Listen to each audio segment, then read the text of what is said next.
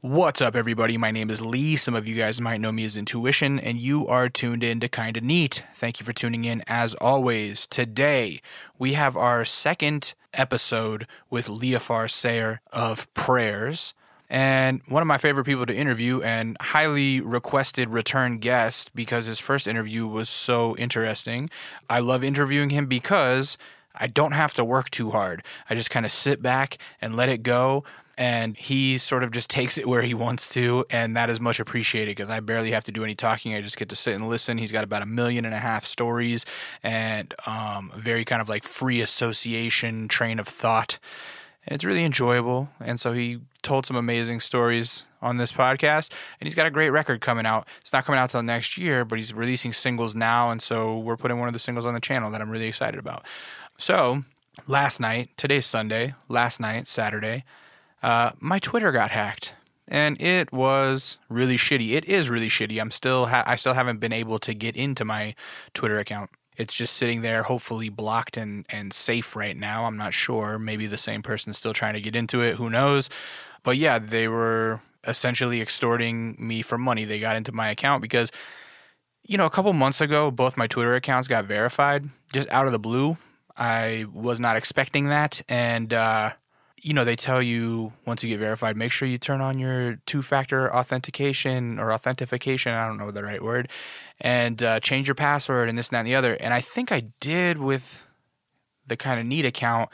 It's Intuition one, I just never did it because I'm like, I don't know who's going to hack me. It's been so long since I've had to actually log into that account because the password is just like you just get on my desktop and open it, or you just get on my phone and open it, et cetera, et cetera. And so I don't know. I just never got around to changing it. And lo and behold, I guess I had too easy of a password, and they got in and started DMing me, trying to extort money out of me in exchange to get my password back. And they ended up just deleting my account.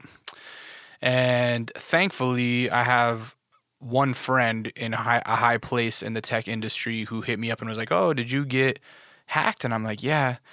And she was nice enough to start helping me out. And so at least for now, the Twitter account looks like it is back.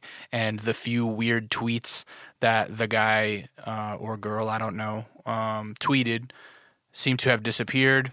If anybody got any weird DMs, I apologize. That was not me. So yeah, it really sucked. It was very invasive. It scared the shit out of me too. Like, I immediately started going through all of my passwords and updating everything and securing everything and putting on two-factor authentication and all of that on anything I could think of. I stayed up till like 2 a.m, not being able to really sleep, just like panicking, thinking they're going to go on some like crazy fucking racist rant on my shit or something. They did tweet out Pizzagate is real, which is just stupid, and like no one would mistake that for me. Actually, once they deleted the account, that's when I felt more safe. Like, it went to 0 followers, 0 following, and basically looked like the page didn't exist. And I was like, okay, now I can sleep. So anyhow, we'll see. Maybe over this next week, I'll be able to get back into the account. I'm not sure. But yeah, sucks. Some young kid, trying to hustle me for a couple $100, and that sucks. Twitter.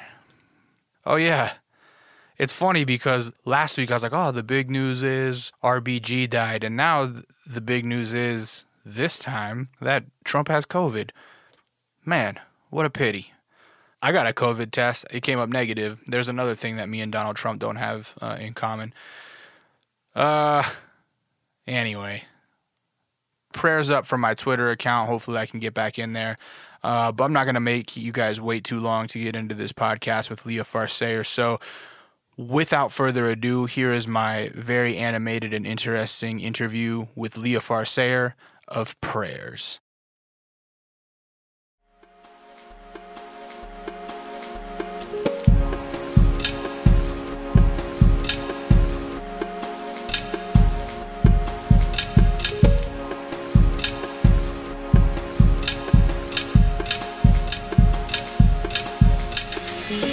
I've been learning Spanish via that song. I'm just like, ya viví, como yo lo quise. Yeah, baby, Dog, you got it. I love it. You got it. I love that song, and the video is amazing. Thank you, brother. What made you decide to put the song out now? I didn't know. I was like, man, maybe should I just release all this in 2021? You know, there's so much going on right now, right? In politics and everything else, right? COVID and all that stuff. And I was like, man, I don't know if people want to hear music or be about art. And I thought to myself, no, maybe it's a good thing to put some art out into the world, right? Or some music or whatnot, you know? Just something refreshing, right? Like a reset. A reset, yeah. Like, oh, hey, here's some music, some new music. I said, hey, man, I have a couple tracks that I want to drop. One is Choloani, which is more of a documentary. And then I want to release La Vida es un Sueño. I was like, man, what should I do? And I don't know how it just came to me. And I was like, I'm going to find an astrologer. And I'm going to see what days the planets are in harmony or in my favor. So I called my homegirl, Lisa Derrick. Shout out, Lisa.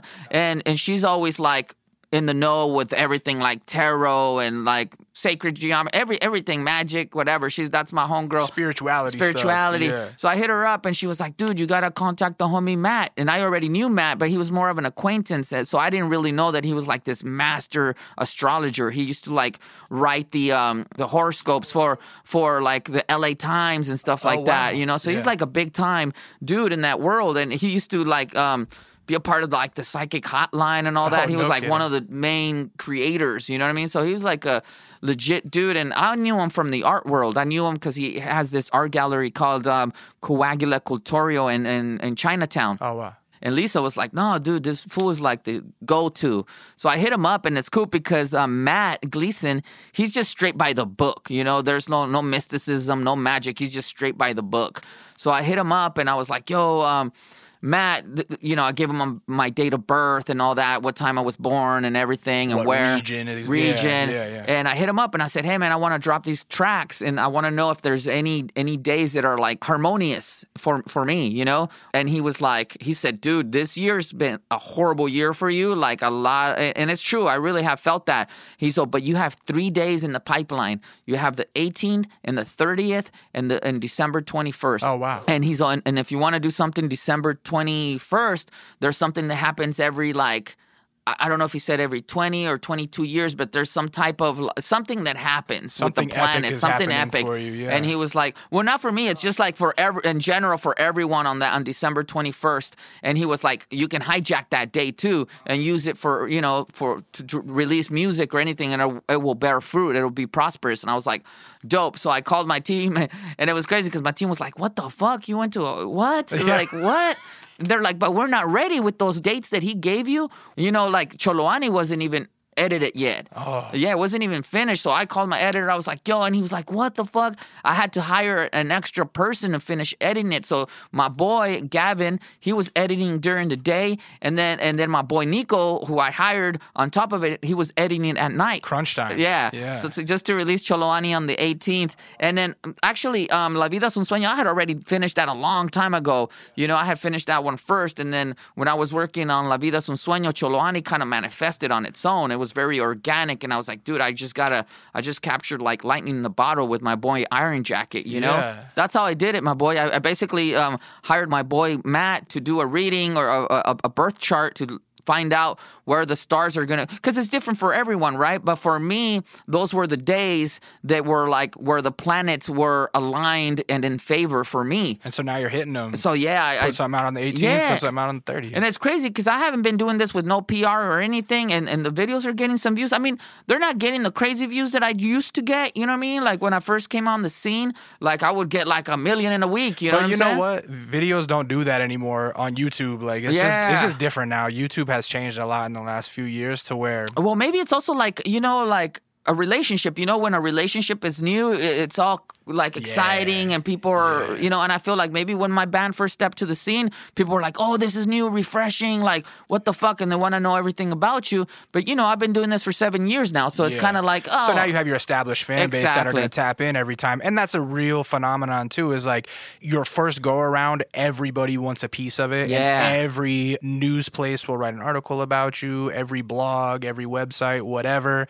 And then by your third, fourth album, they're like, You're lucky if you get a little byline or something. Yeah, you know what I mean? straight up. So what is it that inspired you to start writing this record again? Dude, well, I took 2 years off. You know, I got married to my beautiful wife, Kat Von D. Shout out. Shout out my wife. Yeah. We had a baby boy, Leofar, little baby Leofar. Congrats. And I didn't want to be on the road. I didn't want to tour. You know, I had just released Baptism of Thieves when her and I got together. Actually, I was in the middle of touring it. I had just done my first run, you know, and I still had like 4 more runs to do, and I finished my first run, and I was like, "Fuck it, I'm staying home. I'm not going out no more." How did they react to that? They were bummed, you know, because it was a lot of money, but I didn't want to be away from my wife. You know, she was pregnant, and I don't know. Right. I felt it was more important to me.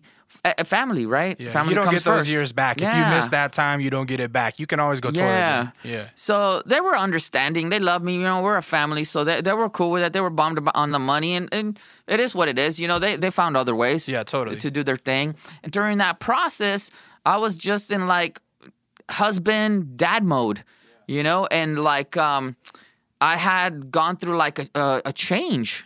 I like became someone not different, but definitely, you know, before I was married, I was single and I was just hyper focused on the band, and that was all I did. You know what I mean? All I did was prayers 24/7, and now my focus changed over to my family.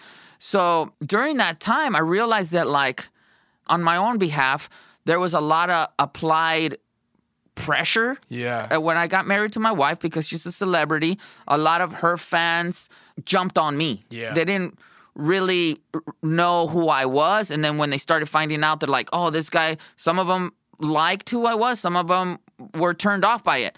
Because there's this whole new set of eyes on you where it's like you're used to having eyes on you that are all on that I earned. Team Prayers. That are there because you got their attention. And now here are a bunch of other new fans who are just invested in the other half of your relationship and are for some reason weirdly protective of her or something. Very protective of her.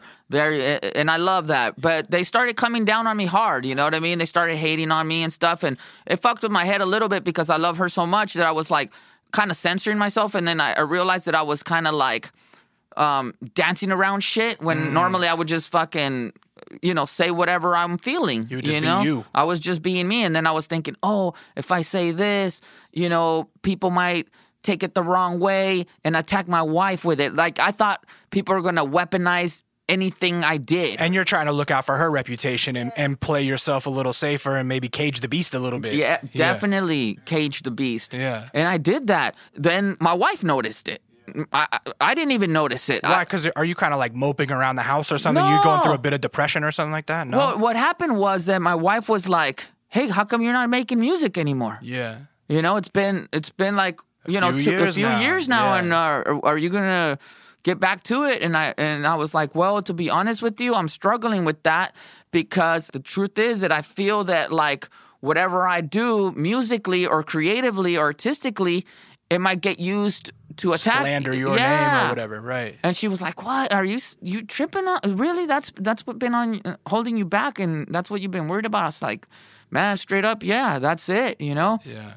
And my wife was like, "Man, fuck that. Like, do you? And if anything, just go harder. Yeah. Like, I want you to go harder." Yeah. And it was crazy because the minute she almost like gave me the blessing and permission to do my thing, it was easy to write music again. Floodgates opened, and I just fucking went in hard. Ooh. And during that time that I started working on music again, everything had changed. You know, my team had to go out and do their thing because Prayers was bringing in dough. Yeah. So they didn't have to do other shit. Oh, I didn't even think of that because then, you're taking a break, and so it's like then the organism built around you needs to figure out a way to survive as well. Right? Yeah, you know? Yeah. So when I was like, hey, everyone, I'm ready, they were like, oh, shit, I'm doing this and I'm doing that. And I was left kind of like alone. Starting over in a sense. Starting over. And I was like, even my partner, you know, my partner, Dave Parlay, shout out Dave. He was touring crazy. He was doing the Cholo Goth Night. And then he has an awesome project with his fiance called Mel Demore. They were getting that off the ground. It was doing great. And then he had his own solo project coming out. Shout out, that shit was dope. Dave Parlay. Man, he had like 4 projects in the works. He just being prolific. Going in hard. And so when I was like, hey, I'm ready, he was like, okay, I got to try to schedule you in because I'm here and I'm there. And I was like, oh, shit.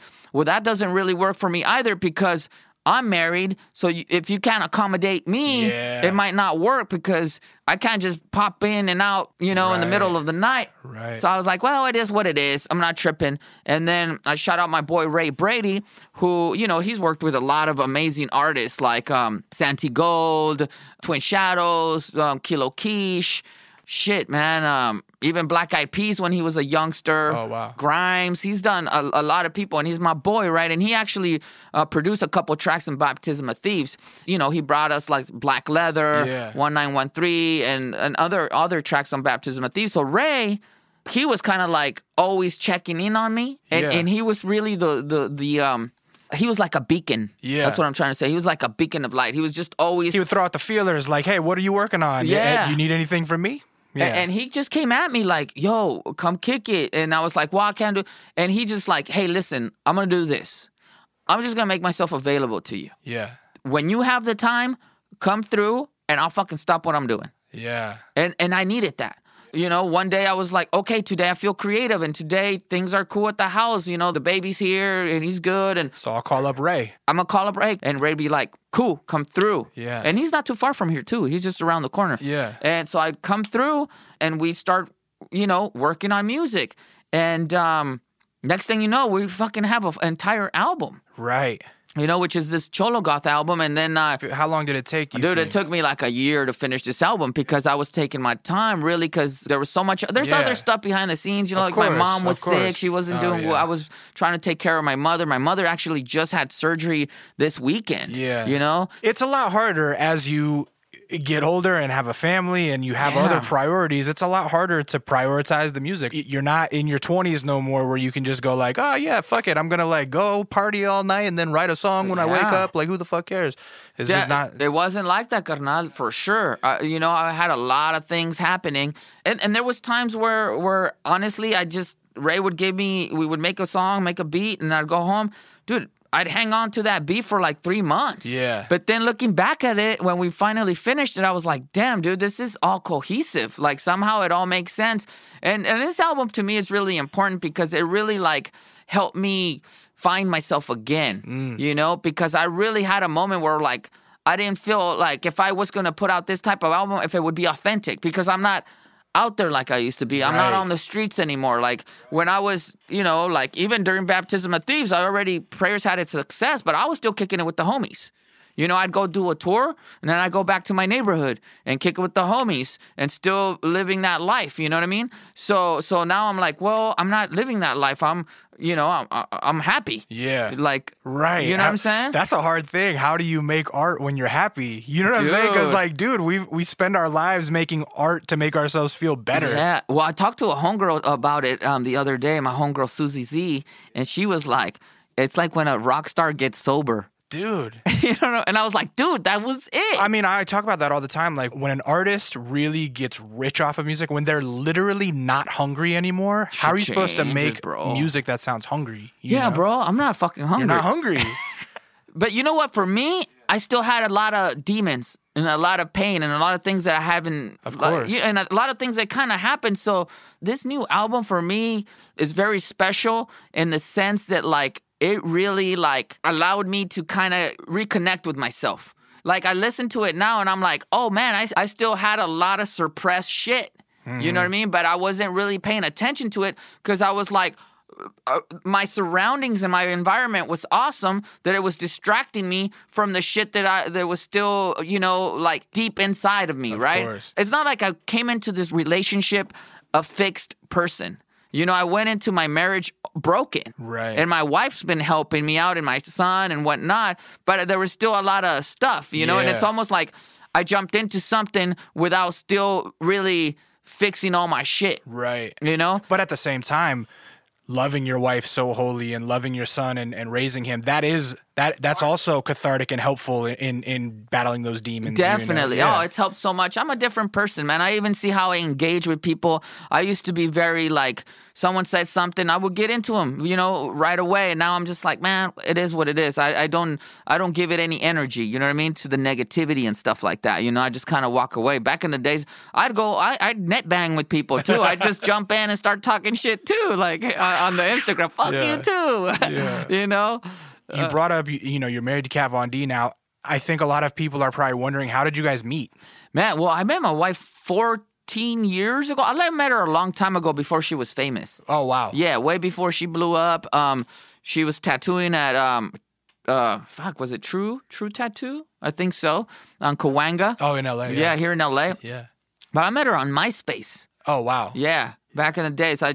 Was she like big on MySpace? I don't know. I don't know. I just saw a photo of her on MySpace, and then I saw her work, and I was like, man, this girl's so talented. Wait, what were you doing in the MySpace days? Damn, dude. Because Prayers wasn't really a thing yet, was it? No, I was not doing music. I was doing art. You had I was a restaurant? I had my restaurant, and I was doing this thing called the Diamond Dogs. It was an art collective that I started back in San Diego. You named that after the Bowie record? After the Bowie record. That's what I have tattooed on my knuckles, Cold Fire. Oh, yeah. That's from a line of a Bowie song. He's like, cold fire, she brings cold fire. Yeah. But I had just started that, and I was just doing art and had my restaurant in San Diego. And I ran into a photograph of her, and then I just messaged her. On MySpace? On MySpace. Wow. I just hit her up. And, I just was like, yo, I want to get tattooed. And she was like, yeah, come down for an appointment and whatever. So I went up to LA, and we ended up kicking it, and we clicked, and we ended up hanging out that night. But she was married, but it was just kind of casual, like hanging out like friends and stuff. And I brought my homegirls with, and we rolled up and we kicked it with her. And then I went back another time and kicked it with her again. And that time we stayed the night at her house because we all partied really hard and stuff. That's when we used to party. And then the last time I hung out with her was when she did the grand opening to her. She was about to start blowing up. Like, I don't know if it was a year or something, but then she got her show, and I remember she was doing the grand opening, and she fucking shot me a text and was like, yo, we're doing a grand opening, slide through. And if you look at the very, very first episode, you see me in there. Get out. Yeah, I have like a Diamond Dog shirt on the back, and you see me just walking around. I had like a fucking slick back hair and shit like that. And then we went our separate ways. She got obviously super busy, and then I got super into what I was doing, you know what I mean? And some family stuff. And so maybe 3 years ago when I released Young Gods, I think it was Young Gods. I was working with Travis Barker. We were finishing Young Gods, and I had an idea we were already done with that album. And then I was working on something else, and I was playing him some new shit that I wasn't going to release with him. He was like, what are you going to do with this? I told him the vision I had for the idea for the video, and he was like, dude, you need to get Kat Von D. And I didn't tell him, like, yo, I know her, but I don't know if she'll remember me because it's been so long, right? It's been like fucking 10 years or I don't know what. And I don't know if she'll remember it, and so I didn't want to be like, oh, I know her. That's my homegirl. Yeah, let me text her. So I was just like, oh, cool. Yeah, that's dope. But in your heart of hearts, you're like, oh my God, I can't wait to see Kat Von D. Is that what was actually happening? Yeah, instantly. So I was like, yo, That's so make it sweet. happen. Yeah. And then he was like, I got you. And he fucking texts her right there and then.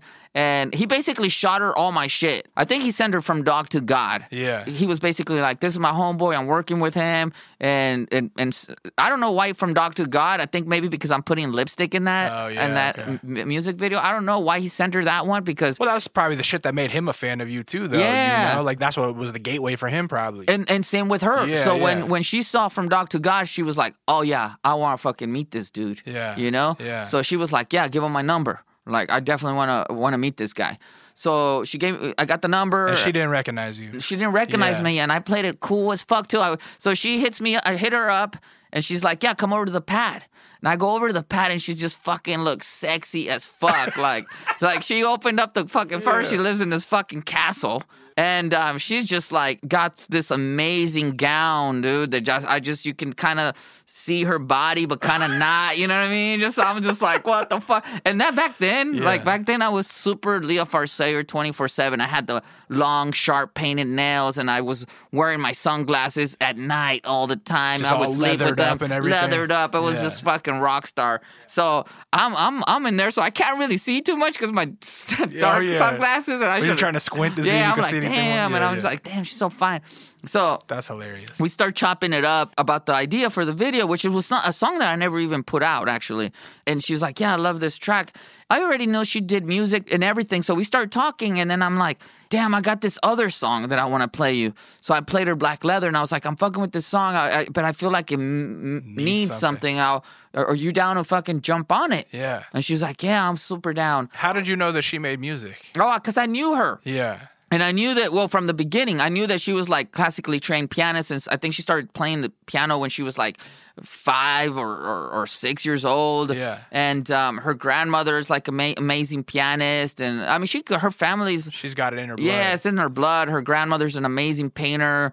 Her father he's like a multi-instrumentalist. He's a doctor. Like, wow. The mother's like amazing, talented artist too, but nobody knows. But she's like a great fucking artist. Yeah. So it's in her blood, you know. But plus, she had already been dropping like little stuff on her Instagram all the time of her performing and playing the guitar. Because my wife's also a multi-instrumentalist too. Wow, she can play the guitar, the piano. Like, she's dope, you know. Damn, you guys' son is gonna be a musical fucking genius, bro. Yeah, bro, he's dope too. He already breaks everything. So you ask her about Black Leather. Yeah, she says I'll jump on it. So we set up a studio time with my boy Ray Brady. Yeah. And we do it. You know, we do the song, and that was kind of like the beginning of our friendship again. And even then, I didn't say, hey. Remember we used to kick MySpace? it. We've kicked it, you know. We've kicked it like a few times. I was like, nah, it's all good. I'll keep it like that. You know what I mean? Yeah. So whatever. We do the song and we do the music video, and then we just become homies, you know. But I'm in love with her, you know. Yeah, texting here and there, and I'm always throwing little hints and stuff, you know. But it took a minute, dog. It took a while, and then she was like dating some dude. And I remember, like, when she posted that she was dating this one dude, and I was driving with my partner, Dave Parlay. We're at a red light. And I fucking, for whatever, I grab my phone, and I see her post, and she's like, posted like, my new boo, right? Oh, yeah. And I was like, fuck, I instantly got hot, like, infuriated. Weird, bro. It was weird, like, that happened to me. Yeah. I don't know. That's when I knew. I was like, oh, man, I fucking got feelings for her, you know? I really do. And I fucking, like, almost threw my phone out the window, and I was like, oh, shit, not my phone. You know what I mean? And, and then I just started ranting to David, and I was like, man, what the fuck? Cat's dating this fucking lame, and I'm like right here under her nose, and like, what the fuck? How come she ain't, you know, into me? And like, and he's like, man, you just gotta fucking tell her. And I was like, I know. But then I was like, but what if I tell her and then she feels kind of like betrayed because she's like, oh, maybe you weren't a real friend. You've been just, you know. Yeah, playing your cards the whole time or whatever. Acting like you're a friend, but you really just trying to get with me. Yeah. You know, it might fuck up the friendship. And I don't want to lose her as a friend either. I just want to say, as like tough as you are on the exterior, you are like an adorable little like sensitive dude inside. Like, oh man, I just really like this girl. Yeah. This is a cute ass story, bro. Go ahead. So I'm like, fuck. I told David, yeah, but what if she doesn't feel the same way? Yeah. She might just end the friendship too, and might and make it weird. you didn't want to lose her either way. Yeah. And then he was like, man, who cares, dog? You know what I'm saying? You're gonna keep going through this shit every time you see her with someone, it's gonna piss you off, and you want to keep going like that. And he's like, you know what I'm gonna do, dog? Next time I fucking see her, I'm gonna tell her if you don't. Damn. And I was like, damn, like that. So then, fast forward, we're fucking touring Baptism of Thieves. The shit's out, and we're fucking on the road, and we have a LA show. Yep. So I was like, damn, I should hit her up and see if she wants to come through and perform with us. Oh yeah. Yeah, perform the song, because that album had so many artists on there. So I called everybody, and I was like, hey, do you guys want to fucking join us on stage and do a fucking big old thing, you know? And everyone was down. It was a fucking rad show, and she was on board too. She was like, yeah, I'd fucking love to. Yeah. So during sound check, fucking David tells her, we're doing sound check, and David's like, hey, Kat. And she's like, yeah, hey, fucking Rafa loves you. He's been in love with you forever, but he's afraid to tell you. And I'm just like, oh shit, what the fuck? And he's like, yeah, I had a dream that you guys had a baby. What? And my dreams always come true. Wow. And she's like, what the fuck? And she looks over at me like, what is that? Is that for real? It's like, yeah. And now she's looking at me completely different. And I'm kind of like, I just go shy instantly and just fucking, you know, I put my fucking, the claws over your face. That's funny, because whenever I have those nails, I become more like, I talk with them. You know what I mean? Oh, So yeah. it's like they're part of my personality. So I fucking put the nails over my face, and I'm kind of like, hiding behind them. Yeah. And then we fucking play. We start performing. We do our show. And it was just amazing because it was a sold out show. So it was just like the energy was epic. Yeah. And when she came out, I introduced her as my like baby's mama. Oh You know what I mean? I was like, Yeah. I want to introduce my baby's mama, Cameron D. And we were nothing. Yeah, she comes out and she's like, and we do the song. And then we do the song. She goes home. Yeah. She goes home, and I still gotta stay and finish the show and do all my the whole prayers do the thing, do the yeah. whole prayers thing, and more importantly, get my money. You know what I'm Exactly. saying? Yeah, that's so it. then we split. I go back to my place because I had a place here in LA too. Yeah. That morning we were gonna go to Texas or somewhere. I don't know where we're going. Yeah. Seattle. I don't know where. So I get dropped off, and I'm laying in bed. And Kat shoots me a text, and she's all, "Hey man, was that shit that David was saying true? Like you feel that way about me?" And I was like, "Yeah, man, I've been in love with you for a long ass time." Over text or over the phone? Over text. Oh, man. And then she's like, "Man, I've liked you too for Oh, a long wow. ass time, but I didn't think you liked me because you're always acting too cool." And I was like, "Man, it's those fucking sunglasses that I'm always fucking wearing." You know what I mean? I gotta take those motherfuckers off sometimes. It's the sunglasses. That's funny as fuck. No, for reals, dog. I was like, "Damn, sunglasses." But she's like, "Yo, I've been feeling the same way." Yeah. But I couldn't read you. Yeah. She was like, "I couldn't read you." She's like, you're always trying to be my friend and shit. Yeah. Yeah. And you're like, God damn it. I was trying to be a gentleman. "Yeah, straight up, man." And she was like, "Dude, fucking come over." And so I Wow. just fucking grab an Uber, go over to the pad, and we just stay the night. Nothing crazy, but we just Yeah. stay up talking and just fucking making out and just Yeah, fucking right. talking all night. And then my team picks me up in the morning from her place, and I'm just happy as fuck. And throughout the whole tour, I'm just thinking about her the entire time, sending her messages, talking. We're just fucking, after every show, we're just FaceTiming, and Yeah. I'm just like, I can't wait. And halfway through, she had this thing happening, and I had a little break Yeah. during my tour, and I was like, fuck it, I'm flying out. And I just fucking took a flight from, I don't know where the fuck we were, Back to to LA. Yeah. And then it was just, we were together after that. I went back the next day. It's like literally I flew in, we stayed the night, and then I flew back out in the morning, Yeah, like right. straight up. Wow. And then we were inseparable after that, man. I got back from that long run. Yeah. And that was a short run. And then we were going to do the long run after that. And I came back, and she was like, "Hey man, like, I'm in love with you." I was like, "I'm in love with you too." And I stayed with her, and then I was like, "Man, I don't want to go back on the road." And that was it. That was it, bro. We got married like instantly. Like, it was like, Months after that? yeah. No way. Yeah, we didn't even tell nobody. We were married before we had our wedding Oh. party. Before we had the big... Yeah, the big like red wedding. Yeah, thing. we were already married before that. Get out. That was just for our friends and family to celebrate and let them know. Did you like, tell anybody that you guys got married? We did a little photo of our rings on fucking Instagram, but that was it. It was very low key. We just Yeah. kind of like holding hands, showing off our rings, but very cryptic. Right, You know what I right. mean? It wasn't like, yo, we're married. We didn't tell nobody. We literally woke up one morning and she was like, "Today's the day," and I was like, "Fuck yeah, today's the day." We got up, went to the courthouse, and did it. Wow. Yeah, That's wild. yeah. She was already pregnant when we did the red wedding. Yeah. Yeah, she was pregnant. Tell me about becoming a dad again. Man, I love it, bro. Yeah. I love it. I have a 17-year-old daughter. No, I was 17 Yeah, when you had a kid. when I had my baby girl, And so Ashley. you were a baby having a baby. I was a baby having a baby. My Yeah. daughter's 26 years old now. And during that time, I was like working 24/7. Yeah. I had just opened up my restaurant. Shout out my restaurant, Pokey's. It's in downtown San Diego, and it's still there. Wow. And I gave it to my family, to my brothers. I have 3 brothers, and I have 2 sisters. Shout out the Reyes clan. Yeah. And my siblings, my three brothers, Salvador, Carlos, and Alfonso. Alfonso, his nickname is Pokey. So when I opened up the restaurant, I named it after him. Yeah. But when I started doing good in music, I just was like, the restaurant was too much, so I just gave it to them because Yeah. they were there, they were working at the restaurant, and I said, "Hey man, the music's doing really good for me. Keep the Fuck money it." in the family, yeah. Let me start from the beginning. Actually, well, this pertains to kind of me being a kid trying to open up a business. Yeah. You know what I mean? So I was 17, and other things that come with it that you don't really know at the time. You see, I was working at a restaurant before I opened up my own, which is how I got all my money and how I got my The experience in the industry. Exactly. Yeah. And I was working for this guy, Alejandro, who was like this world-renowned chef. Yeah. Right? And he had all these awards and all this stuff. And he was just super cool dude who took me under his wing and taught me everything that he knew, that he went to school for and all this shit.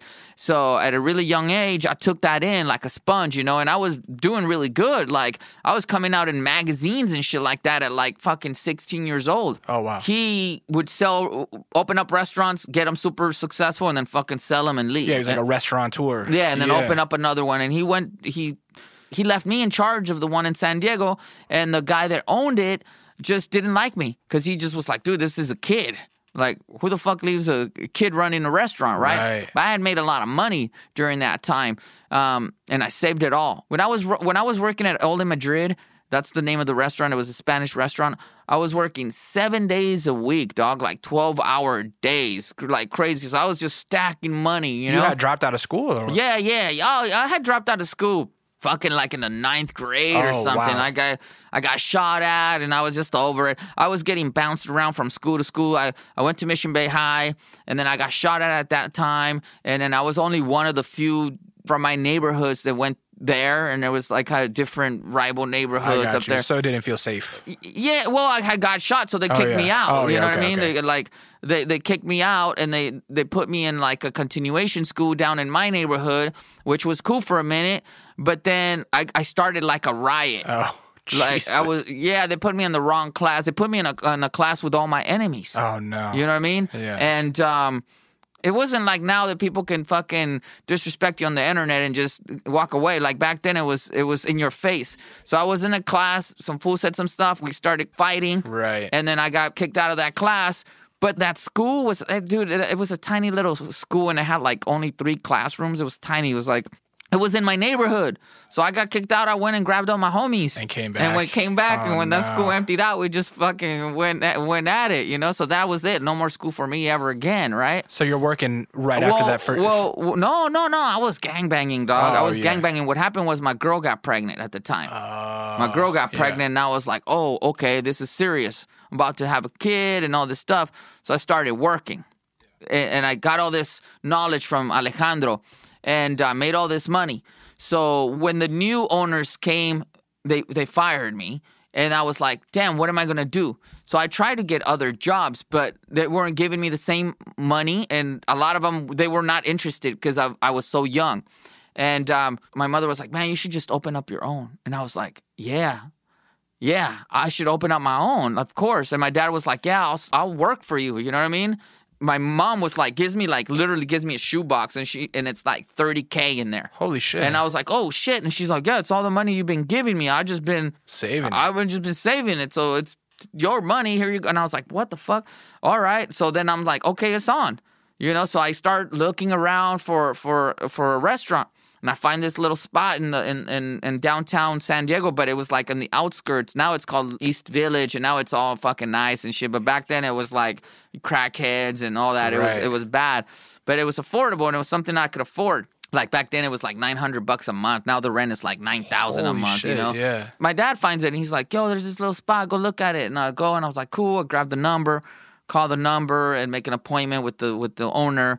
And he's like, damn, how old are you? And I was like, oh, I'm like 17. Back then, it must have looked like a damn 12-year-old walking in asking, like, what's the rent? Yeah, I've always looked very young, especially back then. And I've always been small, skinny, short. But so Howard, shout out Howard, man. Trilogy management.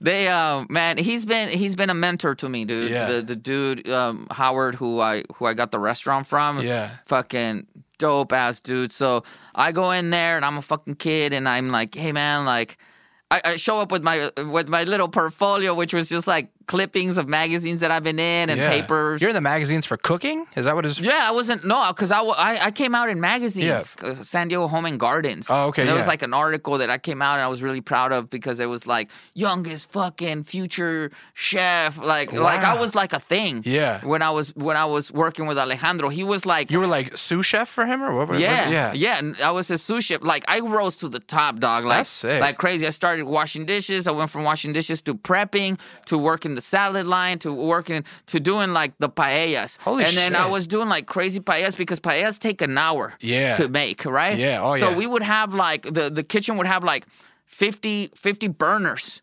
And the orders would come in, dog. I would give the pasta guy just one burner to work, and I would take 49, and I would just fucking like a beast, bro. Put all the paella pans and just go to town. And then my mind was crazy. Like I didn't even need to. Like I knew what each one was and what each one had and needed. Like I didn't like or what they didn't want, and I could just like. Did you have the ill knife skills? Yeah, I still do, and I would just go in, bro, and just like.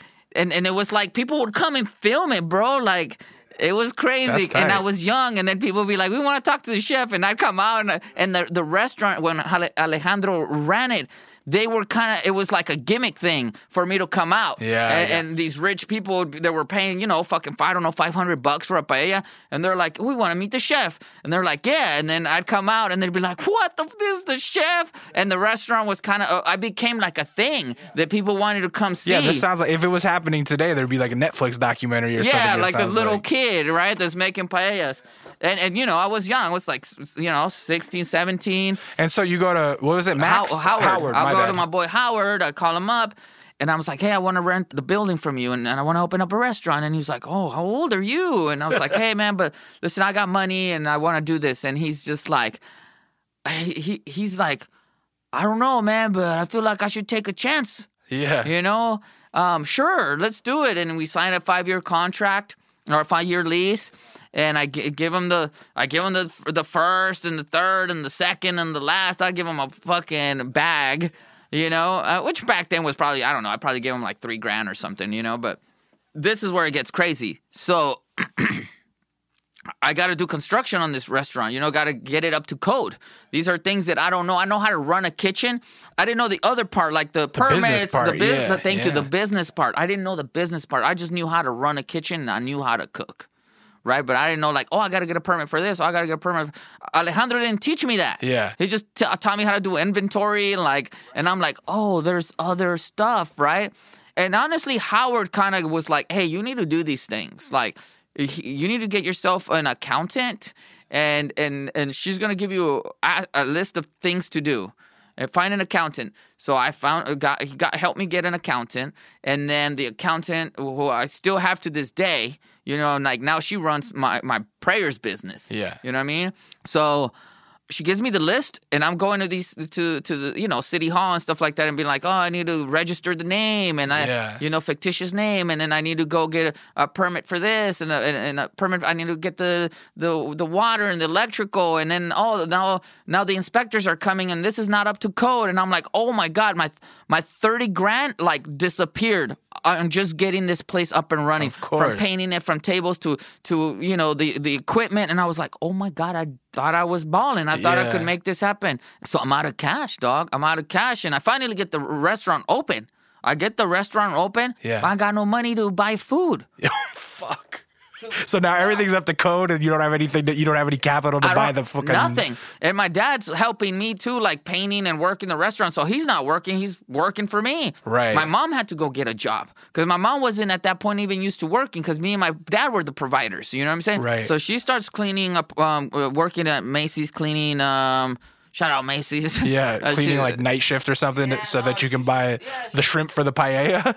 No, dog, not even. I had to sell my whip. Oh, no. Yeah, that's what I did. My mom was working to pay the rent at the house, the apartments that I no longer was making payments because all my money got sucked into this restaurant. Right. And I was paying rent on this restaurant now, and the restaurant wasn't making money. But I had a lease for 6 years, and I was like, damn, I got to keep this open. Work, yeah. And I could have asked my homeboys for money. My homeboys were like, from the neighborhood, they were like, hey, let us run an operation out of here. Oh, shit. You know what I mean? And I was like, nah, I don't want to. You know what I mean? Plus, I love my homeboys, but I know my homeboys too. They love me, but I don't want to fuck around when it comes to money. Right. You know what I mean? I seen shit go down for just fighting over girls. Yeah. You know, fools getting smoked over a girl. I was like, nah, I ain't taking money from no one. I'm doing this the right way. You know what I mean? So I sell my car, dog, just to get enough money to go buy food, to fucking cook, To operate the to fucking sell, restaurant. Yeah. to operate the restaurant. So I grew up skateboarding and shit like that before I got into gangbanging.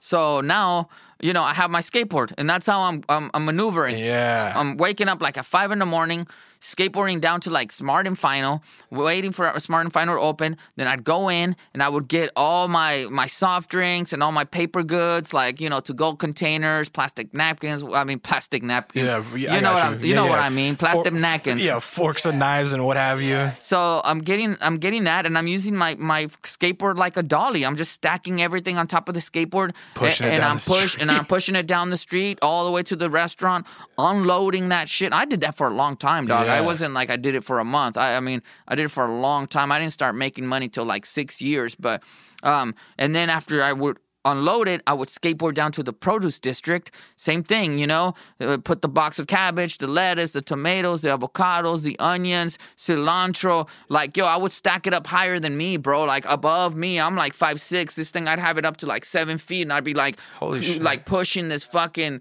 stack of produce all the way down from like the produce district. It was like fucking 10, 15 blocks from my Holy restaurant. shit, You know what I mean? So then yeah. I would walk that shit back to the restaurant. There was days like that I would hit a fucking rock or a crack on the sidewalk, and my fucking produce would fucking fall off the skateboard and just fly everywhere, dog. Cars would run over my shit, and I'd be right there fucking picking everything up, putting it back in the boxes, and then fucking walking it back, fucking crying and shit, like sad and shit. And then I would walk it back, unload it, wash everything that fucking was dirty, and then I would skateboard down to the fucking meat district, get all of that, skateboard it back to the restaurant. I still haven't started my day, dog. I still have to prep everything, right? Yeah. So now I'm prepping everything, getting everything ready. Boom, I'm ready to open. And what happens? Sometimes my dad can help me, and sometimes my dad can't. Because during that time, my dad was very sick, and he would get seizures. And when he get those seizures, he would like faint. He would fall on the ground, and like foam would start coming out his mouth, and he would flap like a fish out of water, and I'd have to cut an onion and just put it underneath his nose, and somehow the fumes and from the onion would like make him snap out of it. And I would be like, hey, Dad, just sit down, you know, rest, or go home and just get some sleep.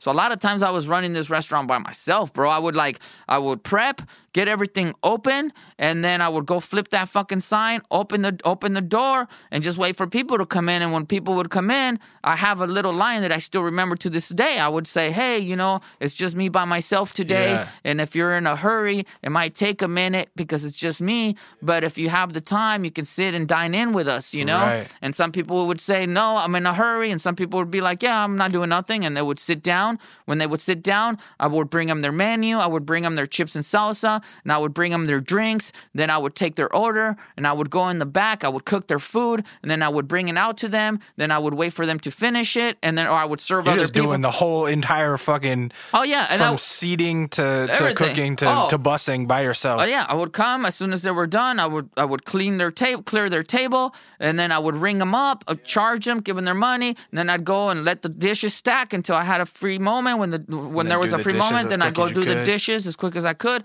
and then at the end I would close the restaurant, clean it, bro, like clean it like no other, too, no half-assing. I would clean my restaurant, and then I'd get home.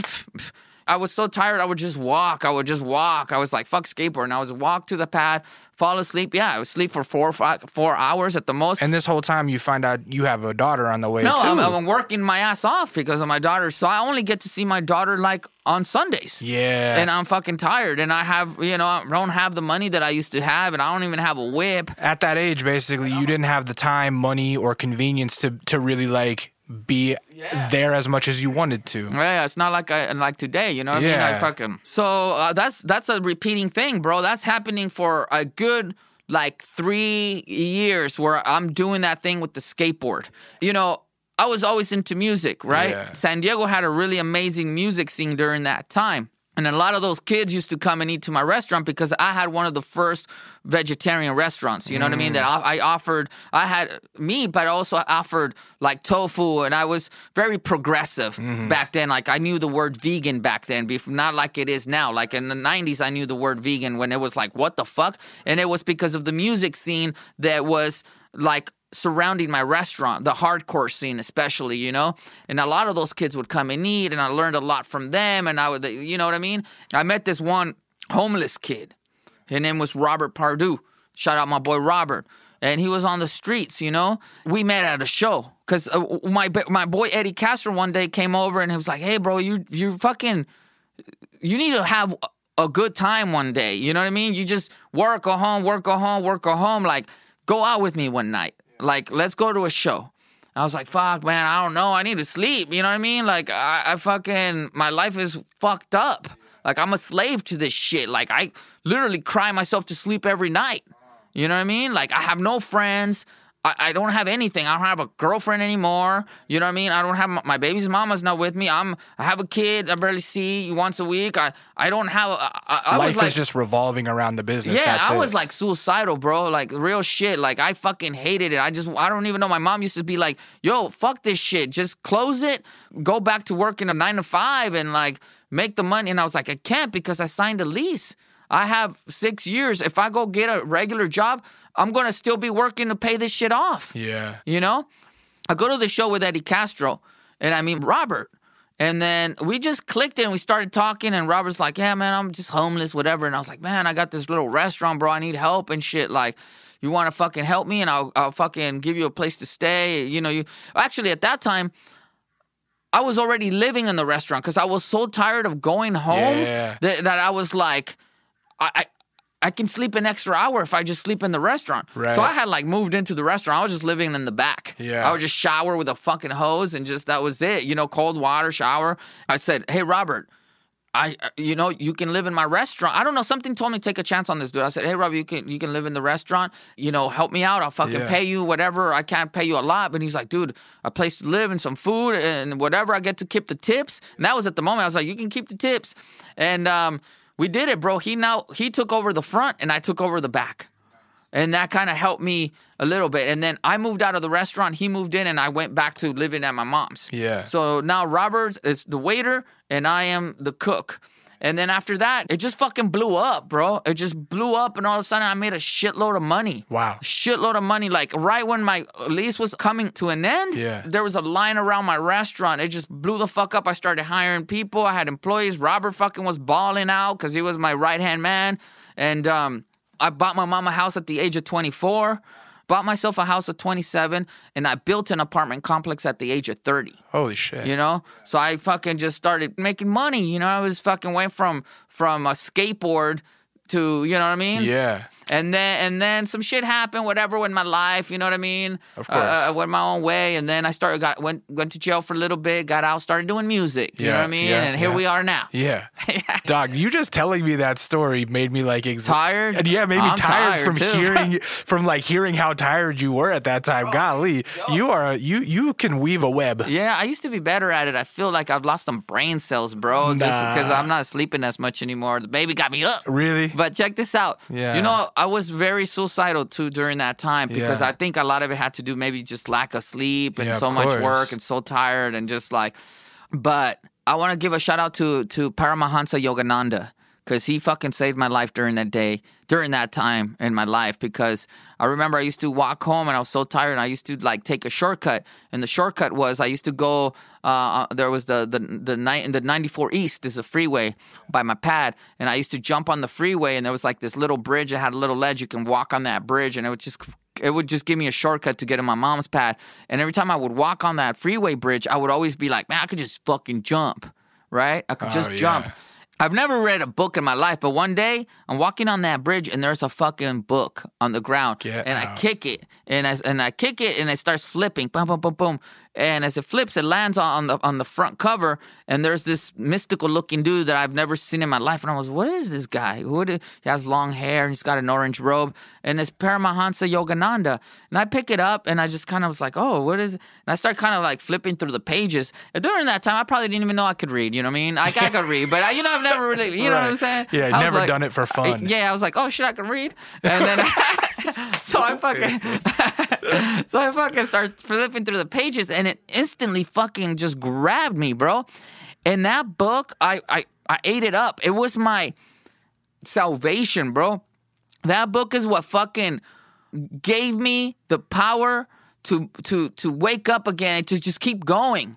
And I read that book from start to finish, and that's how I got all these tattoos of mysticism, like, you know, the Star of David and the Om and all this. All that shit comes from that book. I really got into Eastern philosophy during that time. Paramahansa Yogananda? Paramahansa Yogananda. Wow, I never even heard of that. Yeah, man. Shout out Param. I know you don't know me, man, but you changed you fucking... What a piece of kismet right there, like just finding it on the side of a road. That's like fate.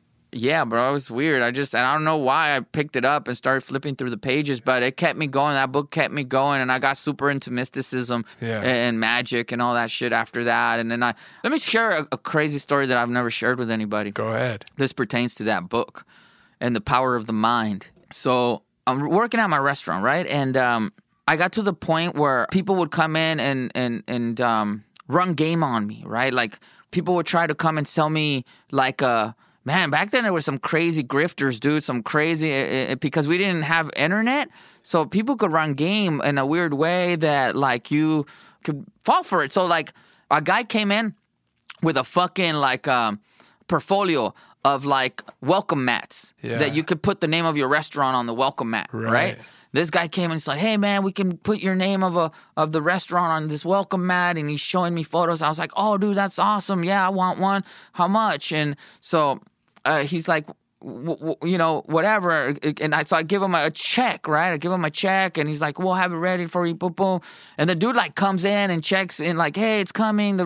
And then all of a sudden, the guy disappears. Yeah. So he took my money, and I never got the fucking welcome mat, right? So I was like, man. And there was another situation that happened similar like that, where some guy was like, hey, I can do your menus. And I was like, okay, fuck that. I don't trust nobody. And I'm not going to tell people I own this place no more. I'm just an employee. So people would come in and try to sell me bullshit all the time to the restaurant. I'd be like, I'm sorry, I just work here. The owner's not here. I can't help you. And one day a mystic walks in. I already knew because he was a mystic because I read Paramahansa Yogananda. You could, like, see it in his aura or something? Yeah, I could just tell. But at the same time, I'm kind of still very, like, you know, people been running game on me. Yeah. So whatever. I just think, oh, this guy is interesting, right? He looks like a guru, a mystic. And I think to myself, okay, well, he just wants some food, and we have vegetarian food, so whatever. I go up to him with the menus, and I was like, hey, and then he's all, I'm not here to eat. I'm here to talk to you. I was like, oh, here we go. Yeah. What is this guy going to fucking try to sell me now? Yeah. And I said, oh, okay, well, I'm not the owner. I'm just an employee. Yeah. And then he's all, no, you're not. You're lying to me. Wow. And then I said, oh, what do you mean? He's all, you're not an employee. You're the owner. You own this restaurant. Yeah. And I'm like, what?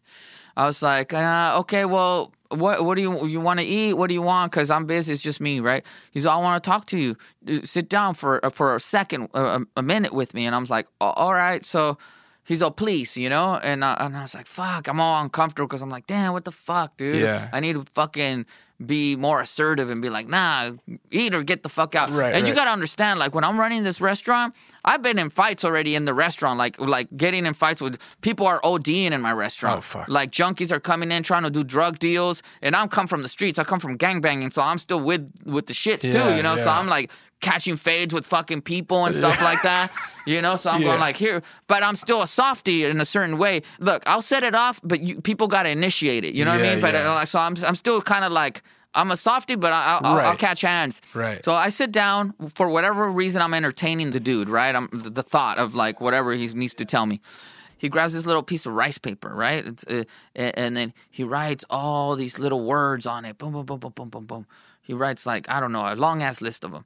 And then he grabs that little rice paper, and he bunches it into a little tiny little ball.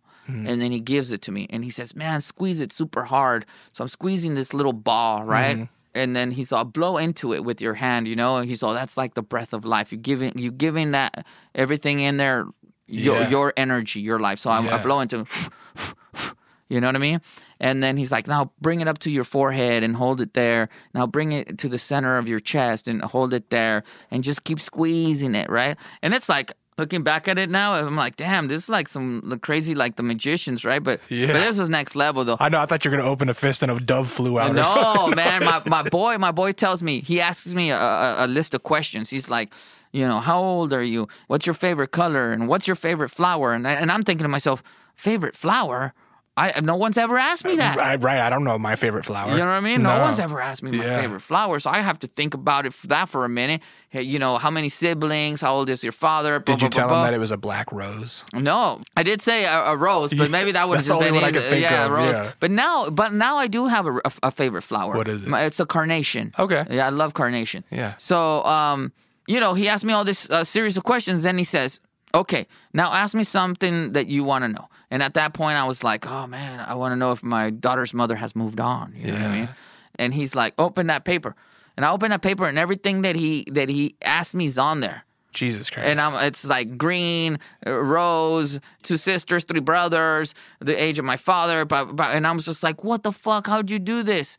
And this is the weird shit, bro. And this is the crazy shit. So I read this book, right? And I'm fascinated by this book that every day I'm like, I in my mind, when I'm not cooking, I'm thinking about India. And I'm thinking about yoga and having my own master. Yogi, and that's constantly like my life, 24/7. Like this book has been the only book I've ever read. Yeah. You know what I mean? So I am enthralled by it. I am like, it's in me. Yeah. He says to me, you've been calling me. I'm here for you. You've been asking. This man taught me yoga and mysticism for 4 years. He would come to my restaurant. We would do yoga. He would teach me mysticism, and then he would fucking disappear. What? And this is not a figment of my imagination because my entire family knows him and met him. Yeah. And then I did 4 years of this with him, right? Heavy mysticism. Like I've astral projected. You know what I mean? Yeah. And I've seen like what's behind the veil. Yeah. You know, and it was the scariest feeling ever in my life, right? Makes sense why I make the music that I make. Yeah. So I have this experience with this man for 4 years in my life, and we're doing like helping people who think they have demons and are possessed, bro. Like, so now this time I'm almost in the middle of the restaurant making money. You know what I mean? So it's I haven't finished my 6-year mark in the restaurant where I went very materialistic. So what happened was I'm studying under this man, and he's my light also. So we would do yoga right in the morning. And then I'd open up the restaurant, and then he would disappear. He would go live his life, I don't know where. And then like my dad really liked him because he saw that like, man, he's giving my son some direction or something. Yeah, you know, and he kind of like made me leave the gang because I was still dipping into gang world. Every once in a while, after a long ass day of work, I'd go kick it with the homies, smoke some weed, and just fucking be like, fuck it, I'm just not. I had crazy energy, bro. Sometimes I'd not sleep. You know what I mean? I'd feel like I was very committed. You're telling me that you have crazy energy? Is that what you're telling me? No, I never once like sick or nothing would close my restaurant. I would go to work, open up my little restaurant. If I stayed up all night partying with the homies, I'd still go. What was this dude's name? Juan Santos. Did he know the book that you had read? Yeah, because he studied here in India and all that stuff. I forget the name of his guru. But so after that, he was kind of training me to pass the torch down to me. And that's why, you know, the people sometimes be like, damn, this fool's a cholo, but he's got all these tattoos that are very, you know what I mean? Like spiritual mysticism. And it comes from that part of my life. That's so wild. You know, like I had a lotus with a fucking swastika on my throat, you know what I mean? And like it comes from that. It's not from fucking Nazi or any like bullshit. It's flipped. Yeah, like it's backwards, it's like, right? it's from mysticism, from Buddhist and that world, you know. It's a Hindu cross. It was a Hindu cross. Right. I was introduced to this whole other culture, this whole other world. I didn't really, you know what I mean, know much about spirituality because before that I was just gangbanging. So I didn't know about spirituality or anything like that. So basically, Juan. I had an experience with Juan where I astral projected really heavily, and I came back, and he was basically like, "Hey, I want to pass down the torch." And the way that he explained it to me, and during this time for me to study under him, he gave me some guidelines, and the guidelines was like no sex. Yeah. So I was celibate for 4 years and to not eat any meats. So I was vegan for 4 years, and I stopped doing drugs and no drugs. You know, so for 4 years, I didn't do any drugs. Well, and I've never really done drugs. I always kind of, back then, I just smoked pot. And every once in a while, I had a beer, but mostly I would smoke pot. So I stopped smoking pot, and I, you know, I wasn't having sex anyways, but, you know what I mean? I was working so much. Yeah, I was going to say, where's the time? I didn't have sex. What, are you going to take her back to the freezer? You know what I'm saying? Like, you living in the restaurant? I didn't have shit. So I was like, yeah, I'm already kind of living that life. I guess I could just stop smoking weed. So 4 years, you're just like straight edge as fuck. Committed, bro. Yeah, man, straight edge as fuck. And I'm just like, yo, I'm like astral projecting, and like I'm seeing some things that like people probably take drugs to see. Yeah. And he basically says, hey, you know, we got to take to the next step. And he basically says that the next step is going to deal with like, I guess I got to tell the story, man. I guess I got to tell the story in order for it to make sense. So he would help a lot of people out. Yeah. You know, for free. He never charged. Right. So everything he ever did, no donations, nothing. He didn't even take, he just did stuff for free. He really was like, I feel like, sometimes I feel like maybe a figment of my imagination, but I know he wasn't, because my family knows him and remembers him. Yeah. So he would help a lot of people. And sometimes he would ask me like, hey, because he was teaching me, and he was like, hey, I want you to help me with certain things, you know? And I was like, all right, I'm down. So one day he was like, we've got to go see these people, this woman. She's having a situation with her little girl who is waking up, and she's got like scratches on her face. Yeah. And she's very concerned because they're putting like mittens on her, and it's still happening. She's waking up, and this sounds like it's going to be a scary story. It's scary, bro. Man. No, I gotta tell you, I gotta finish it. I don't even want to tell this stuff because people are gonna not fuck with me no more, bro. Like the whole thing. These are things that I never shared, bro, because I don't know, bro. But then I'm like, you know what? People already fucking think I'm a weirdo. Fuck it, let's go in. If I'm gonna go in, I'm gonna go in. You know, maybe people understand me a little bit better. Maybe people understand where like why I am the way I am. Like I know that like sometimes I'm an enigma to people, and they just can't. They don't get it. You know, they're like, why is he a cholo? Has these tattoos? And you know, I just hear it. Like, I mean, sometimes I read the comments, and I'm like, damn, I really fly over people's heads. You gotta stop reading those comments. But wait, tell me about the mittens. She's got mittens on, but she's still getting scratches. And the mother's like concerned now because the little girl's going to school, and then the teachers are concerned. Like, damn, what's happening to this kid? Abuse or whatnot. So we go over there, and back then when we used to go to anything that we had to kind of like. I don't know, Ghostbuster or whatever. Like, we would always walk in through the right. Everything was always done through the right. So if I was to walk in to this room, for me to, like, get out of this room, I'd have to walk in through the right, boom, boom, boom, exit through the right, if that makes any sense. Yeah. You know what I'm saying? Yeah. So, and there was these things that we would do and these rituals, right? So I was already used to it, doing these rituals, but I'd never seen anything happen. It was just more like going through the motions, you know what I mean? Yeah. And this is like, I'm doing this after, like, a long day of work, bro. Like, I just worked a long-ass shift. And I'm like, all right, I'm down, let's go. So the mom's like, yeah, the little girl is saying that these little creatures, like elves or something, are telling her to do this, to steal from me, because she's stealing from, like, my jewelry and stuff. And, man, I don't know if I should tell this story, bro. Oh, fuck it, I'm going in. And then we might have to take it out. That's fine, know. Go ahead. I can take it out. So then, like, she tells me, she doesn't tell me, she tells Juan, my little girl is stealing, and she's saying that these little elves are telling her to do it. And Juan is like, oh, yeah, I believe her. And I'm going like, what? Nah, dude, come on, this bullshit. And Juan's like, yeah, it's real. And I was like, okay, what? And then he's like, yeah, the little girl's telling the truth. So then he's like, I need you to do me a favor. You know, when you go and get produce for the restaurant, I need you to get me, like, everything green, like a lime, a cucumber, a little spinach, squash. kale, whatever. No, not spinach, kale, but like a green squash, a cucumber, a lime, a bell pepper, a green bell pepper, and a California chili, like the long ones, the green. He's like, they have to be prime, like no dents, no nothing. Just grab me all these green items. And I was like, okay, good. So I did that on my run, and I gave it to him, and we went back, and we put it all in a brown paper bag. And he's like, I want you to put this paper bag next to her head. No, he says this. Put your daughter to bed right when you see the tip of the sun setting. Yeah. Right? Yeah. And put this paper bag next to her head.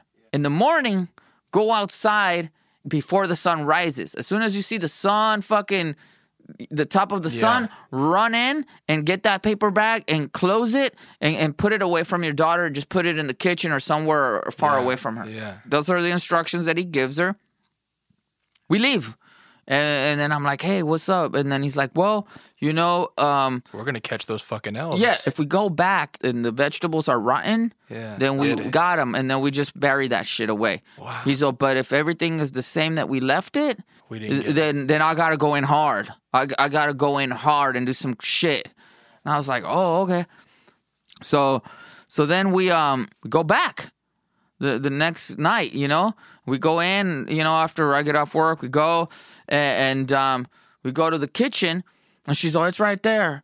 And we go, and I'm walking. I can already see the fucking wetness, wet on the paper bag. It's already wet. Yeah. And he's all open it, and I go like this. I'm like, oh my God. And it's all rotten. What the fuck? And I bought that shit. Yeah. And I'm thinking to myself, whoa. Are they playing a trick on? Like, are they on some shit? The mom, the girl, and the baby fucking with you. Are they fucking? Like, is this some what? Yeah. I don't know. Maybe they did, but it scared the shit out of me. Yeah. And we grab it. He goes and he takes it and he fucking digs a hole and buries it. And then he starts explaining me this shit that's like out there, bro. And I wasn't ready. And I was like, hey man, I don't want no more of this. Yeah. I'm like, I'm good. He's like, no, don't say that. Like, don't break. Like, he's basically like, you're breaking my heart. Like, I'm gonna take you to the next level. I said, I don't want the next level. Yeah. And then he's like, listen, the things that we do, that we're here to help people. You're a healer. He's like, you know that you're a healer? He's like, your name, you know that's what your name means? Rafael means healer in Hebrew. He's all, you have that gift. And I was like, no, man. He's like, that's why I fucking chose you, bro. And then I was like, Juan, I can't do this. I can't. And he's like, I can't walk. Like, I'm grateful for you, but I can't walk in your shoes. I can't walk this path. My path is different. He's like, no, it's not. This is your path. And I said, no, Juan, like, he's like, what do you, basically, he was like, he broke it down to saying, like, if I walk that path, that, like, not only am I going to be attacked by these forces, but that, like, I'll never have money. Yeah. And that I'll always be poor. Yeah. And live like him. Yeah. And I don't know, bro. I was like, no, I don't want that. Mm-mm. I've been poor all my fucking life. Now I'm going to be more poor? Right. You know what I'm saying? Right. And it was selfish, I guess, of me. And I said, no, Juan, I don't want no more. And I kind of started distancing myself. And I broke his heart. And then he was just like, he moved to South America. Right after I said no to him, he moved to South America. And then he called me every blue moon. And I'm fucking, honestly, dog, sometimes I think that, like I don't know if he's still alive or if he knows who I am, like what I've become. Yeah. And sometimes I think, damn, dude, he probably fucking is, like, ashamed, you know what I mean? Or like you know what I mean? Like what I've become, like the music that I make and like, you know what I mean? What I represent. He's probably like, damn, this fool went the other fucking way. Right. You know what I mean? Yeah. Fuck it, leave it on the interview, bro. I don't care. I thought that was really intriguing, honestly. That was a crazy ass thing. Yeah. So then, so why were we talking about this? I have no idea, bro. I just let you go because that's what we do, doggy. Man, let's end it at that, bro. I'm good. That's man. what we do. I'm going I don't too know crazy. where we started, but yeah, it's time to go anyway. Here's what I want you to do, Leofar. Tell the people, like, just about the album real quick. Yo, everybody, thank you so much for supporting me throughout the years. And I want to thank you, Lee. Hey, man, thank you so for much, coming bro, in. for having me here. Yeah, man, love you, dog. I love you too, brother. Yeah. The album is called Cholo Goth, and I'm releasing it sometime in February. 2021. Oh wow, that far off. Yeah, that far off because my astrologer. Yeah. He said that in February 2021 is going to be a very prosperous month for me. Yeah. And that the planets are going to be in my favor, and that I can literally close my eyes and throw a dart and I will hit the target. So I said, fuck it, I'm doing it in February 2021. But I am going to drop. I just dropped the single comes out now. Yeah, it's out right now. La Vida es un Sueño is out now, and then I'm probably, if everything goes as planned, I'm planning on dropping another song. Yeah. December 21st. Amazing. With a video. Yeah, because of the astrologer. The astrologer. That's it. Just real quick.